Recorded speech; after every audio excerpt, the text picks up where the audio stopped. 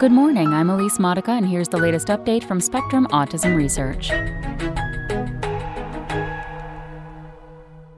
Cesarean delivery unlikely to sway child's likelihood of autism, by Angie Voiles-Ascom. Children born by cesarean delivery, or C-section, appear to have a slightly increased chance of having autism, but the procedure itself does not underlie the association, a new study suggests. More likely, the link stems from environmental and genetic factors that contribute to both the need for a C-section and the likelihood of having autism, but that are difficult to measure. A possible connection between autism and C-sections has been bandied about for nearly 2 decades. A 2019 meta-analysis involving more than 20 million people reported that children delivered via C-section were about 30% more likely to be diagnosed with autism than those born vaginally. But the mechanisms behind the link are not clear. Some researchers have proposed that babies who bypass the birth canal are not exposed to essential bacteria that could shape brain development. Others contend that because siblings of children born by C-section are just as likely to be diagnosed with autism, the association is not causal, but arises from a shared root. There could be a number of factors that make a woman more inclined to have a C-section, and some of those same factors may also make her more likely to have a child with autism, says Ali Kashan, senior lecturer in epidemiology and public health at University College Cork in Ireland, who was not involved in the study.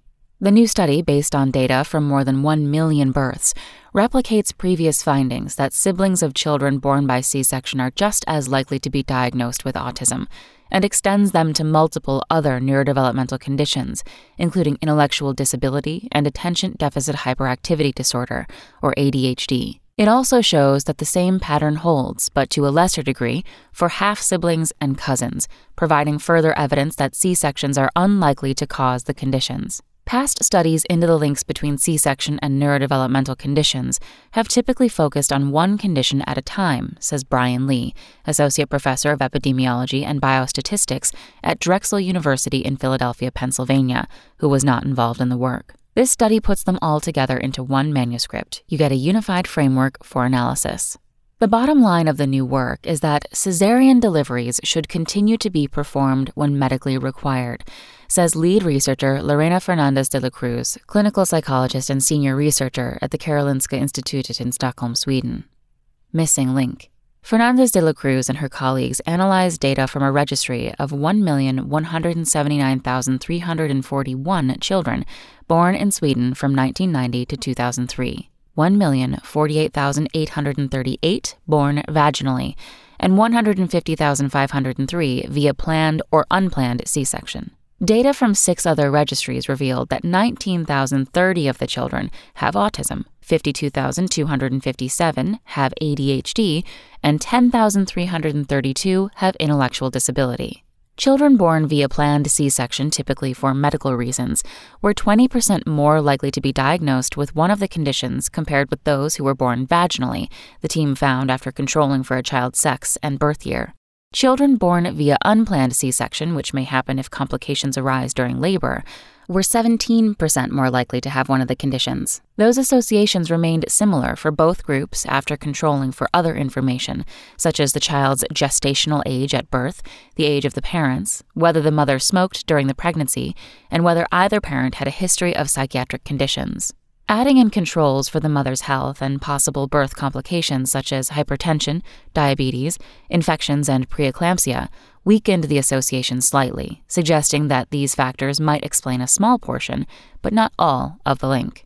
But children born via C-section were still more likely to be diagnosed with ADHD and intellectual disability, the team found.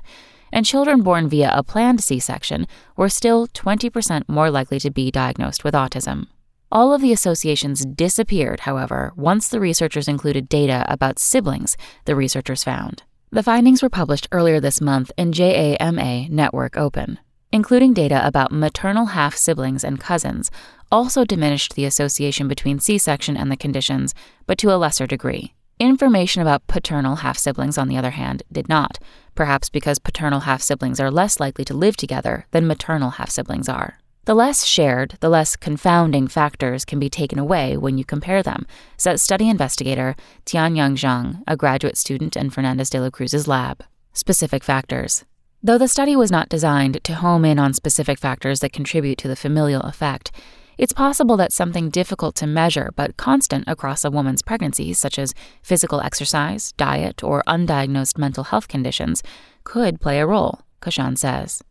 We know, for example, that psychiatric illness increases the likelihood of having a child with autism, not to mention many other psychiatric disorders, Lee says. However, it would be difficult to identify any single underlying factor without a randomized control trial, Kashan says, which for ethical reasons is unlikely to happen. A more feasible next step for the researchers would be to replicate the findings in other cohorts from other countries that have different C-section rates, Zhang says. About 18% of Swedish deliveries are C-sections, compared with about 30% in the United States.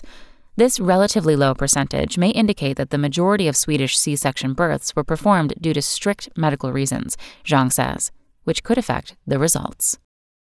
That's all for today. Check back on Wednesday for more content from Spectrum Autism Research, or go to spectrumnews.org.